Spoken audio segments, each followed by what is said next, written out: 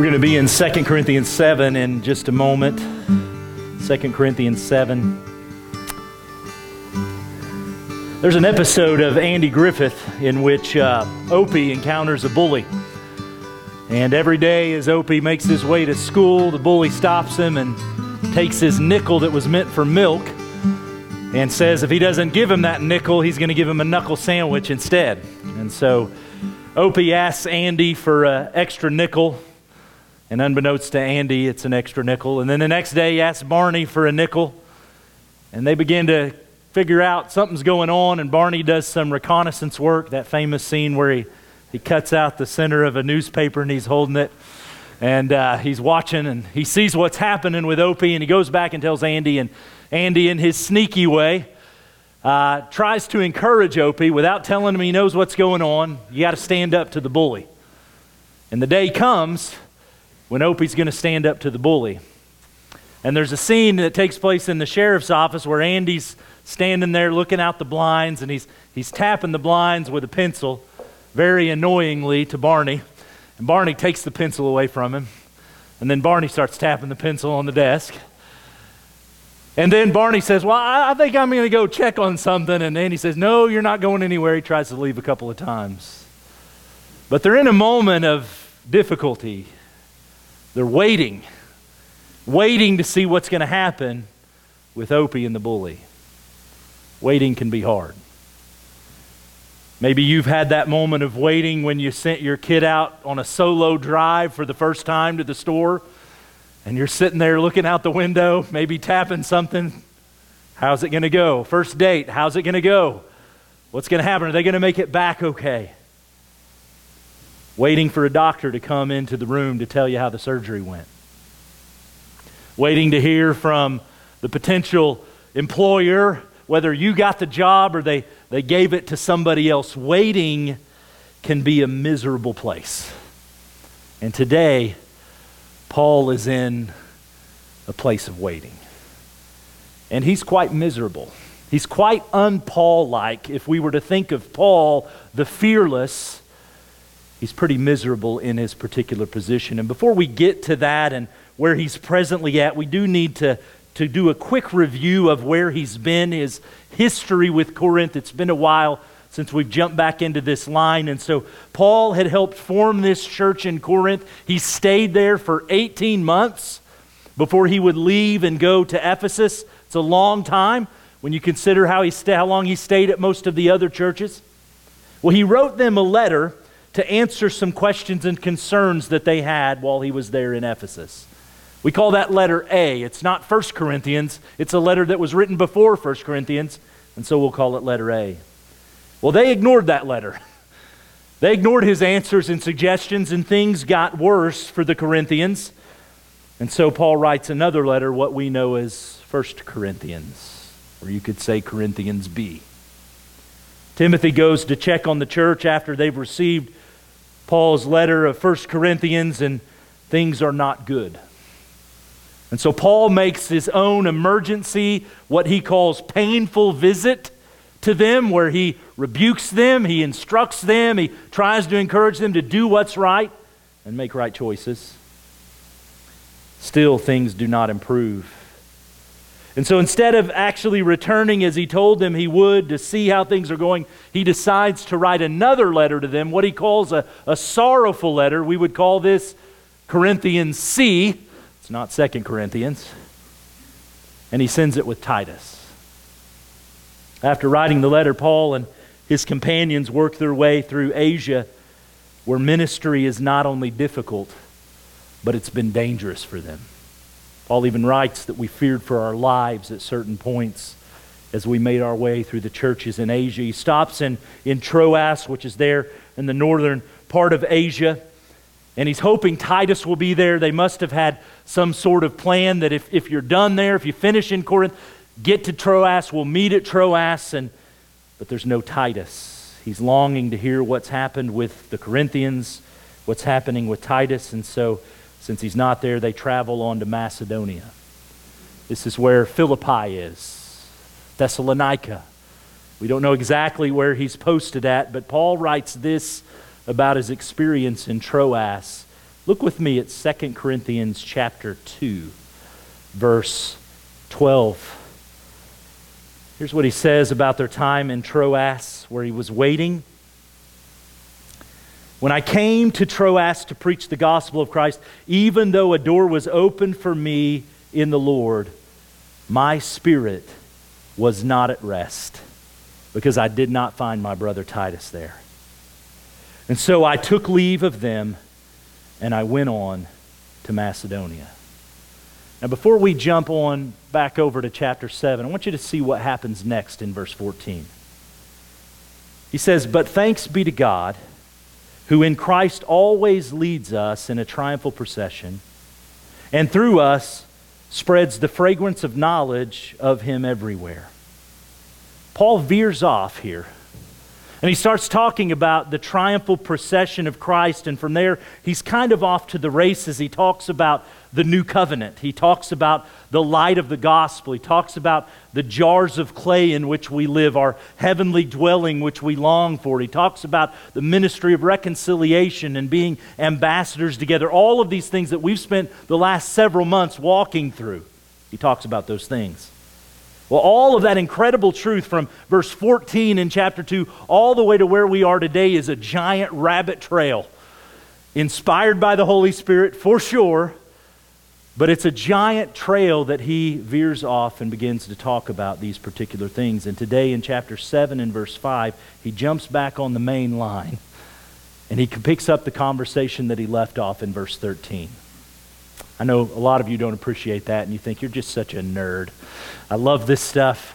I love to see how the scriptures flow together. And so he stops talking about Titus in verse 13 and he starts talking about him again in chapter 7 and verse 5. Notice what he writes. "For even when we came into Macedonia," like no rabbit trail ever happened, right? Every good preacher. "Our bodies, they had no rest. We were afflicted at every turn. We were fighting without. We had fear within. But God, who comforts the downcast, comforted us by the coming of Titus. And not only by his coming, but also by the comfort with which he was comforted by you, Corinthians, as he told us of your longing, your mourning, your zeal for me, so that I rejoice still more. For even if I made you grieve with my letter, I do not regret it, though I did regret it. For I see that my letter grieved you, though only for a little while. As it is, I rejoice. Not because you were grieved, but because you were grieved into repenting. For you felt a godly grief, so that you suffered no loss through us. For godly grief produces a repentance that leads to salvation without regret. Whereas worldly grief, well, it produces death. For see what earnestness this godly grief has produced in you, but also what eagerness to clear yourselves, what indignation, what fear, what longing, what zeal, what punishment. At every point, you have proved yourselves innocent in this matter. And so, although I wrote to you, it was not for the sake of the one who did the wrong, nor for the sake of the one who suffered the wrong, but in order that your earnestness for us might be revealed to you in the sight of God. Therefore, we are comforted. And besides our own comfort, we rejoice still more at the joy of Titus, because his spirit has been refreshed by you all. For whatever boasts I made to him about you, I was not put to shame. But just as everything we have said to you was true, so also our boasting before Titus has proved true. And his affection for you is even greater as he remembers the obedience of you all, how you received him with fear and trembling. And I rejoice because I have complete confidence in you. Over the next 3 weeks, we're going to work our way through these verses. Today, we're going to focus on verses 5 through 9 together. Let's go to the Lord in prayer and ask his blessing. Father, we come before you thankful for your word. Thankful that there is truth here that encourages us in our times of waiting. There's comfort in knowing that Paul waited. And Paul knows fighting without and fear within. And so God, I pray that you would comfort grieving hearts today. Lord, that you would encourage us and embolden us to be zealous for your work, even in the difficult times. Thank you for your truth. Help us now as we unpack it together. In Jesus' name, amen.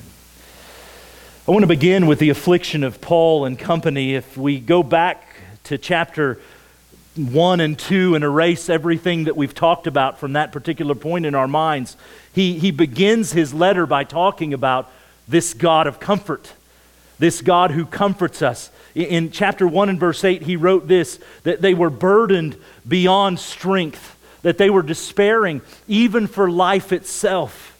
Even adding, indeed, we felt that we had received the sentence of death. All of this, Paul says, we're experiencing because of the afflictions that we endured as we made our way through Asia to get here to Macedonia. He picks up on that line of thinking in chapter 7 and verse 5 again, for even when we came into Macedonia, our bodies had no rest. He says, we were afflicted at every turn, fighting without, fear within. There, Paul and his companions, their experiences had left them physically, emotionally, and spiritually just depleted. That's how they arrived in Macedonia. But what are the fightings without?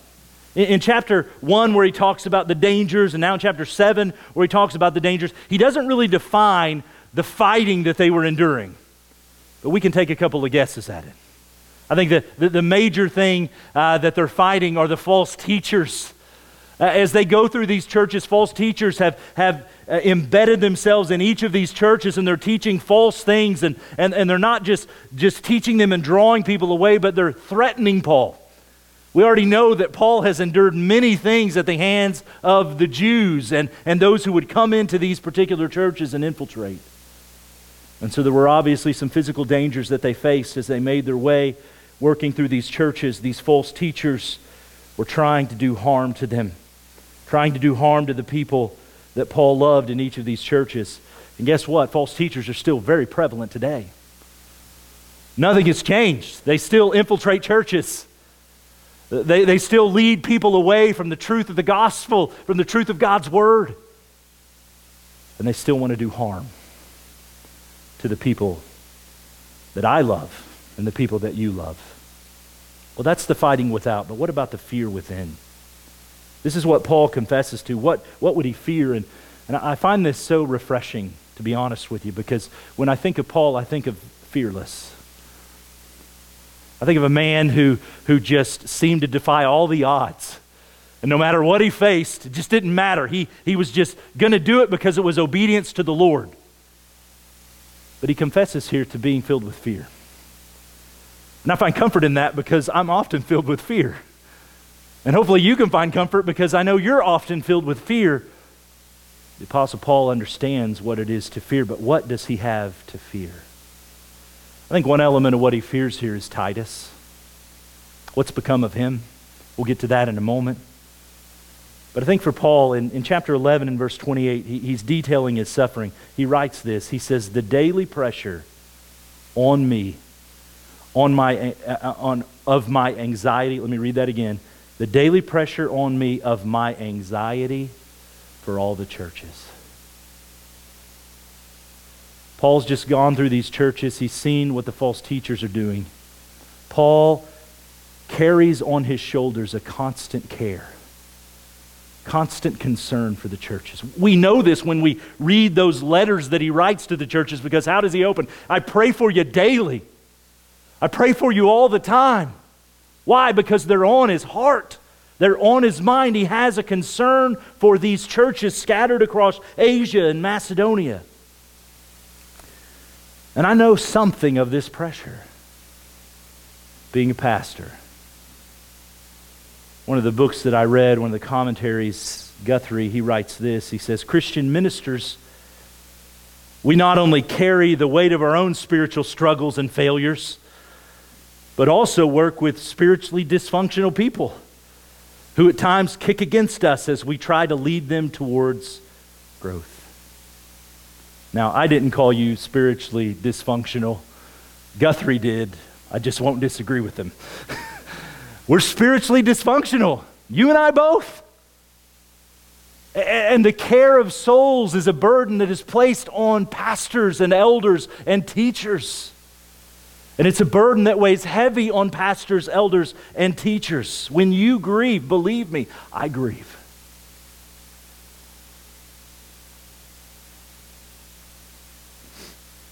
When your marriage is struggling, I'm in the struggle with you. When your kids stray from the Lord, it's as if my own kids are straying from the Lord. When you suffer, I suffer. And that's not just because it's a job. It's because it's a calling.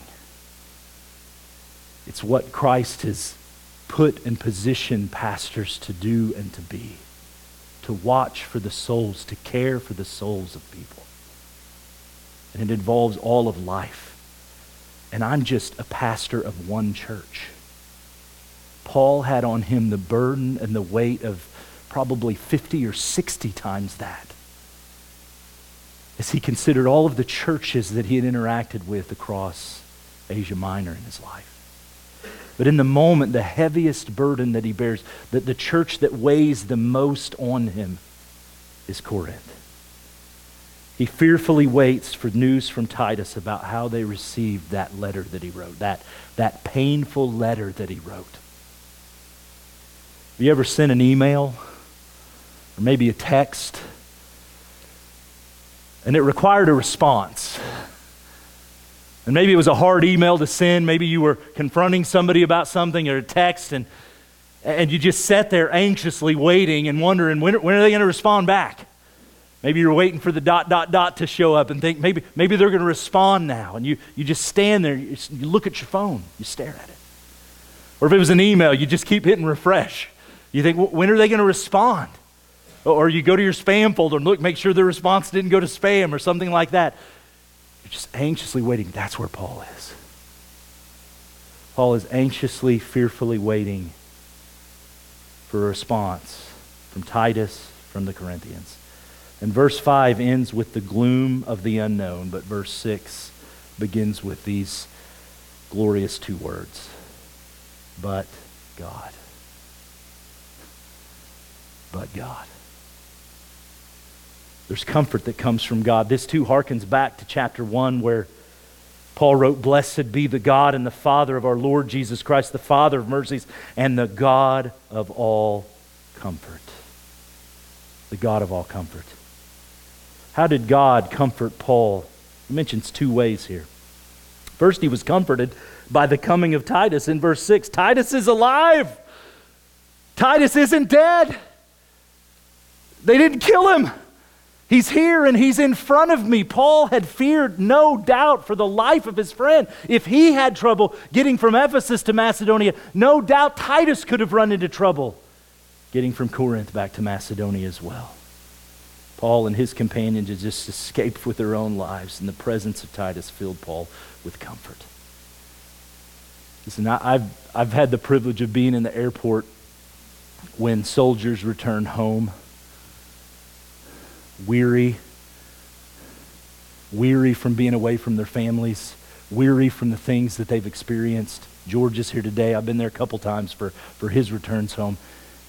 And when they see their family, when their family sees them, there's a joy in that moment that overcomes. I've been in the waiting rooms of hospitals. I've been in funeral homes where the grief is thick. But a family member or a friend will come in the room, and what happens? There's just a twinkle in the eye in that moment. That's what's going on here. His dear friend Titus is alive. His dear friend Titus is present with him in the room. They're comforted in this thing. Friendship is a beautiful gift from God. Friendship is a gift that comes with the benefit of comfort when we're around those dear friends. Kent Hughes recounts this story in his commentary. He writes this: there's a beautiful passage from a now forgotten old novel in which the care of God flows through a consecrated personality named Elisha. She's a poor woman and had just lost her son and was in the depths of grief, and her godly friend Anna joined her.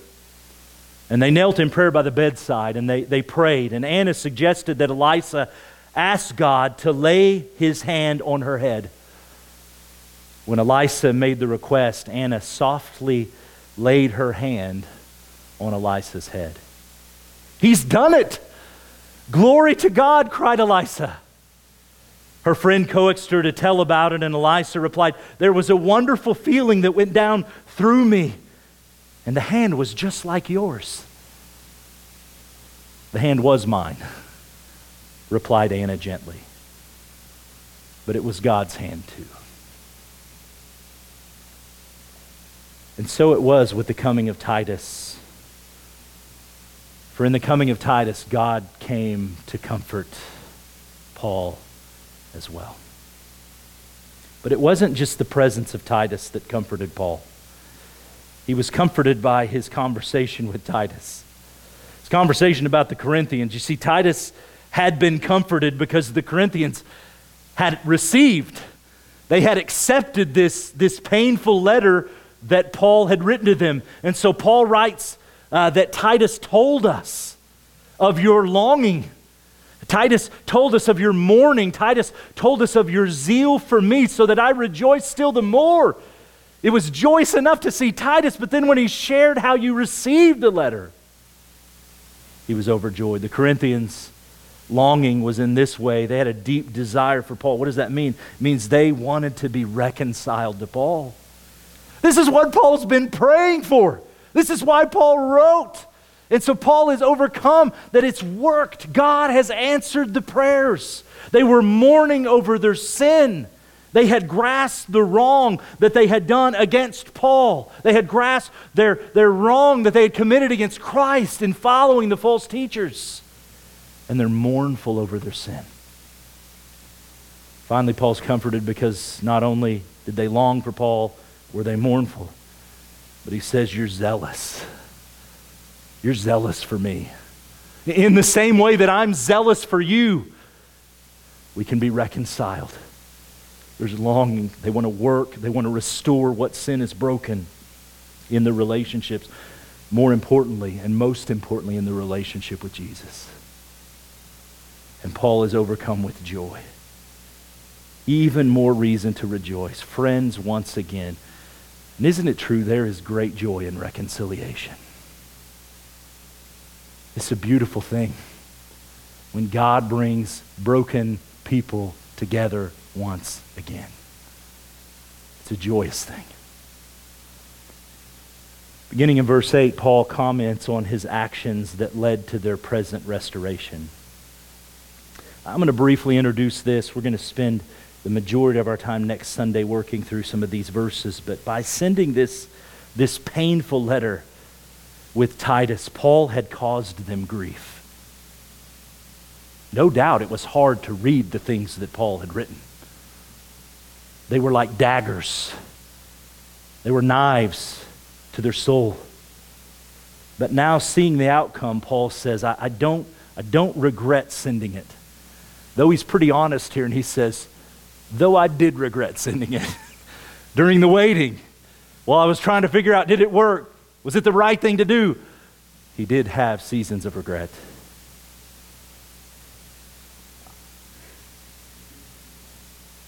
Parents don't like to discipline their kids. It's never a pleasant thing. To spank a child, limiting them, taking things away from them. But why do we do this? So that it might cause grief in them. Grief over what they've done. Grief over their sin, the choices that they've made. But we don't just want any kind of grief. We want the right kind of grief. We want a grief that, according to Paul here, a grief that leads them to repentance. Grieving a child is not the goal. Helping a child repent is the goal. Grieving us is never God's goal. Helping us repent is always his goal. And so we want to see that kind of repentance, as it says in verse 9, as it is, I rejoice, not because you were grieved. I'm not happy about the grief. I'm not happy about the way it made you feel, but because you were grieved into repenting. For you felt a godly grief so that you suffered no loss through us. And what does he mean by that last phrase? You suffered no loss through us. The last part means that significant harm was avoided. It's that scene that you see played out sometimes in movies and TV shows where they're bleeding out. And you got to stop the bleeding. And so somebody takes a piece of metal and they stick it in fire. And they stick it on their flesh and they cauterize the wound. It's a painful experience, but it's an experience that saves their life. That's what Paul likens this letter to. But as we read on in verse 10, there's a dangerous counterfeit that we must avoid. Godly grief produces a repentance that leads to salvation without regret. But worldly grief, it leads to death. See what earnestness and godly grief has produced in you, and he goes on to describe. We're going to come back to the subject of godly grief and worldly grief next week and examine our own experiences in our own life and what we should strive for. But let me give you a couple of implications to close with today. Number one, there is no greater point that I could make today than this. Our God comforts us in our afflictions. Verse 6, he comforts the downcast. This is what we see from cover to cover in the Scriptures, God coming to comfort his people. Tori shared just his testimony, the revelation of God seeing him, and that's one of the stories I have written down here. When Hagar was cast out of the camp of Abraham and Sarah, Sarah became jealous, and Hagar is sent packing into the wilderness to die. Who comes to comfort her? God. Yahweh comes to comfort her. And what does she say? She says, you are the God who sees me. He sees us in our affliction. When Elijah was done, he had just exhausted himself, slain 950 prophets of Baal, and Jezebel says, you're going to be dead before the morning. And he takes off and he heads south. And he gets there somewhere near Mount Horeb, Sinai. He says, I want it to end now, God. What does God do? He feeds him. He cares for him. He comforts him. He restores him back. I think of the ministry of Jesus. Who did Jesus spend his time with? For the most part, it was the downcast, wasn't it? When God put on flesh and came to dwell and came to live on this earth for the limited time he was here, who did he spend his time with? The majority of it was with the downcast. Why? Because he came to comfort them. He spent his time with lepers. That's his first miracle. Always loved that his first miracle is walking up to everybody, the guy who everybody veered away from, the guy that everybody avoided because he had leprosy. And what does Jesus do? He touches him. And he brings healing. He spent his time with the tax collectors, the sinners, the downcast. He brings comfort. Are you grieved today? Are you fearful today? Are you guilty today? Are you maybe just numb today?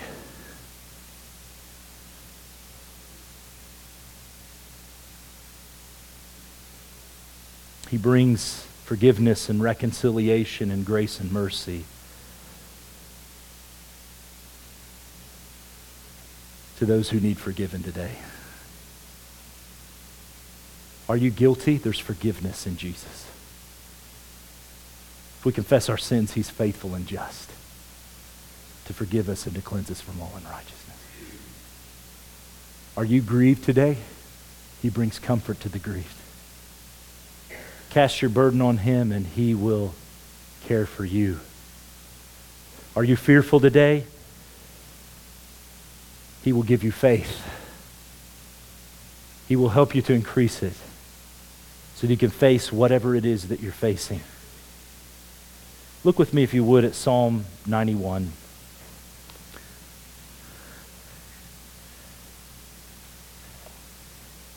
It's the psalm that was, again, brought to my attention this week. And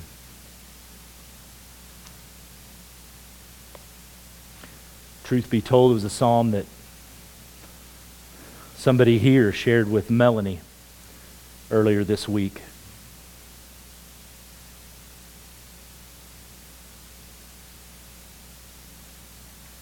Psalm 91, he who dwells in the shelter of the Most High will abide in the shadow of the Almighty.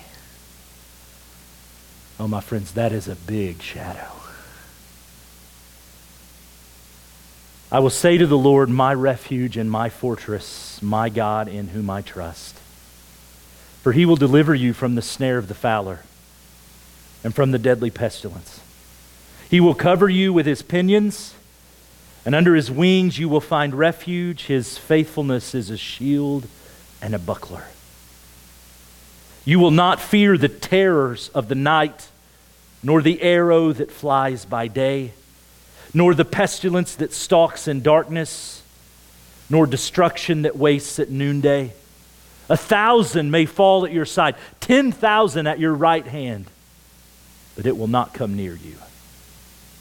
You will only look with your eyes and see the recompense of the wicked. Because you have made the Lord your dwelling place, the Most High, who is my refuge. No evil shall be allowed to befall you, no plague come near your tent. For he will command his angels concerning you to guard you in all your ways. On their hands they will bear you up, lest you strike your foot against a stone. You will tread on the lion and on the otter, the young lion and the serpent you will trample underfoot. Because he holds fast to me in love, I will deliver him. I will protect him, because he knows my name.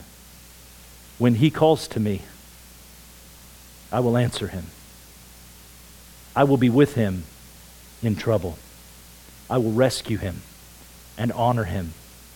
With long life I will satisfy him and show him my salvation.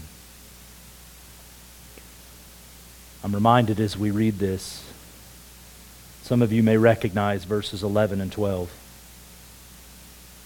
When Jesus was in the wilderness being tempted, Satan took him to the highest point of the temple, said, "Jump off and let the angels protect you." And he quoted from Psalm 91. Jesus' response was with truth of Scripture as well. But the point I want to make in making the connection to Jesus is this. If you ever doubt his care for you, if you ever doubt that he is concerned with you, you need only go one place, to the cross of Christ. What more does he need to do to show you his care and concern? He came, he was tempted, he was tried in every way like we are, yet without sin. He lived the life we couldn't live, and he died that death on the cross that I don't want to die, and that you don't want to die, experiencing the hell that our sin had incurred. You can trust him.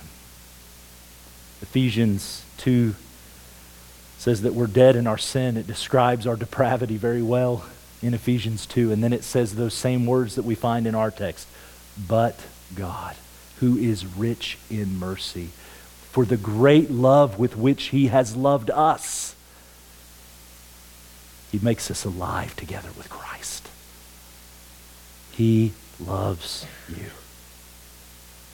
One of the means that God often uses to comfort us and to reveal His love to us in our weariness is friends. We need to thank God for friends. We need to thank God for the friends that He's placed in our lives and strive to be the kind of friend who is present in the suffering of others. Sure, Titus had words of encouragement when he showed up, but the words of encouragement, it seems by the way Paul lays this out, that was just the icing on the cake. He was initially and mostly encouraged by Titus, his friend. Be present for your friends. Be present for your church family. Be involved. Be engaged in their lives. But also bring encouraging words that remind one another of the goodness, the power, the love, the grace, the mercy, the forgiveness of our God. In other words, talk to your friends about Jesus. Share truth with your friends from the Word of God. One final point. There is purpose in your grief.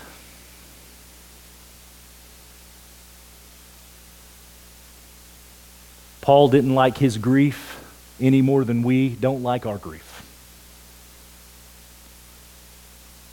But there's purpose in it. God uses grief. He uses the pain to do what? To lead us to repentance. To lead us back to Christ. To bring us into greater realities of who He is. I've heard it said this way many times. Our God does not waste trials. He has a purpose in each one of them. And so in the trial, don't get bitter. Get better. Grow. Be faithful in following Him. I can't promise you that you'll always see the purpose in your grief. Sometimes you won't. Sometimes you will. But it comes down to this. Who is our God? He's a God who comforts. He's a God who loves. And I'll gladly plant my flag of faith on those truths and fly it during the seasons of difficulty and the seasons of strife.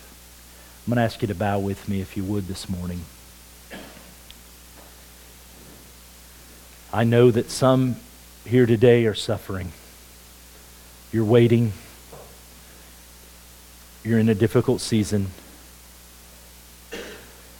How's your soul?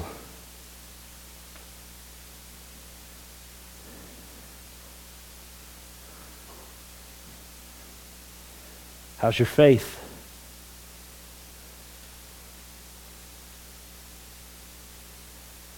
God comforts the downcast. Don't turn from Him, turn to Him.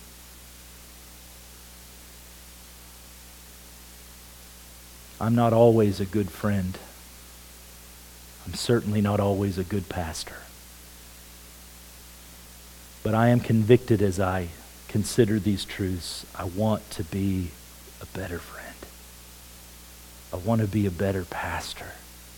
I want to be more present and involved in the lives of others. I want to be like Jesus and go to the downcast and comfort them. Maybe that's you today as well.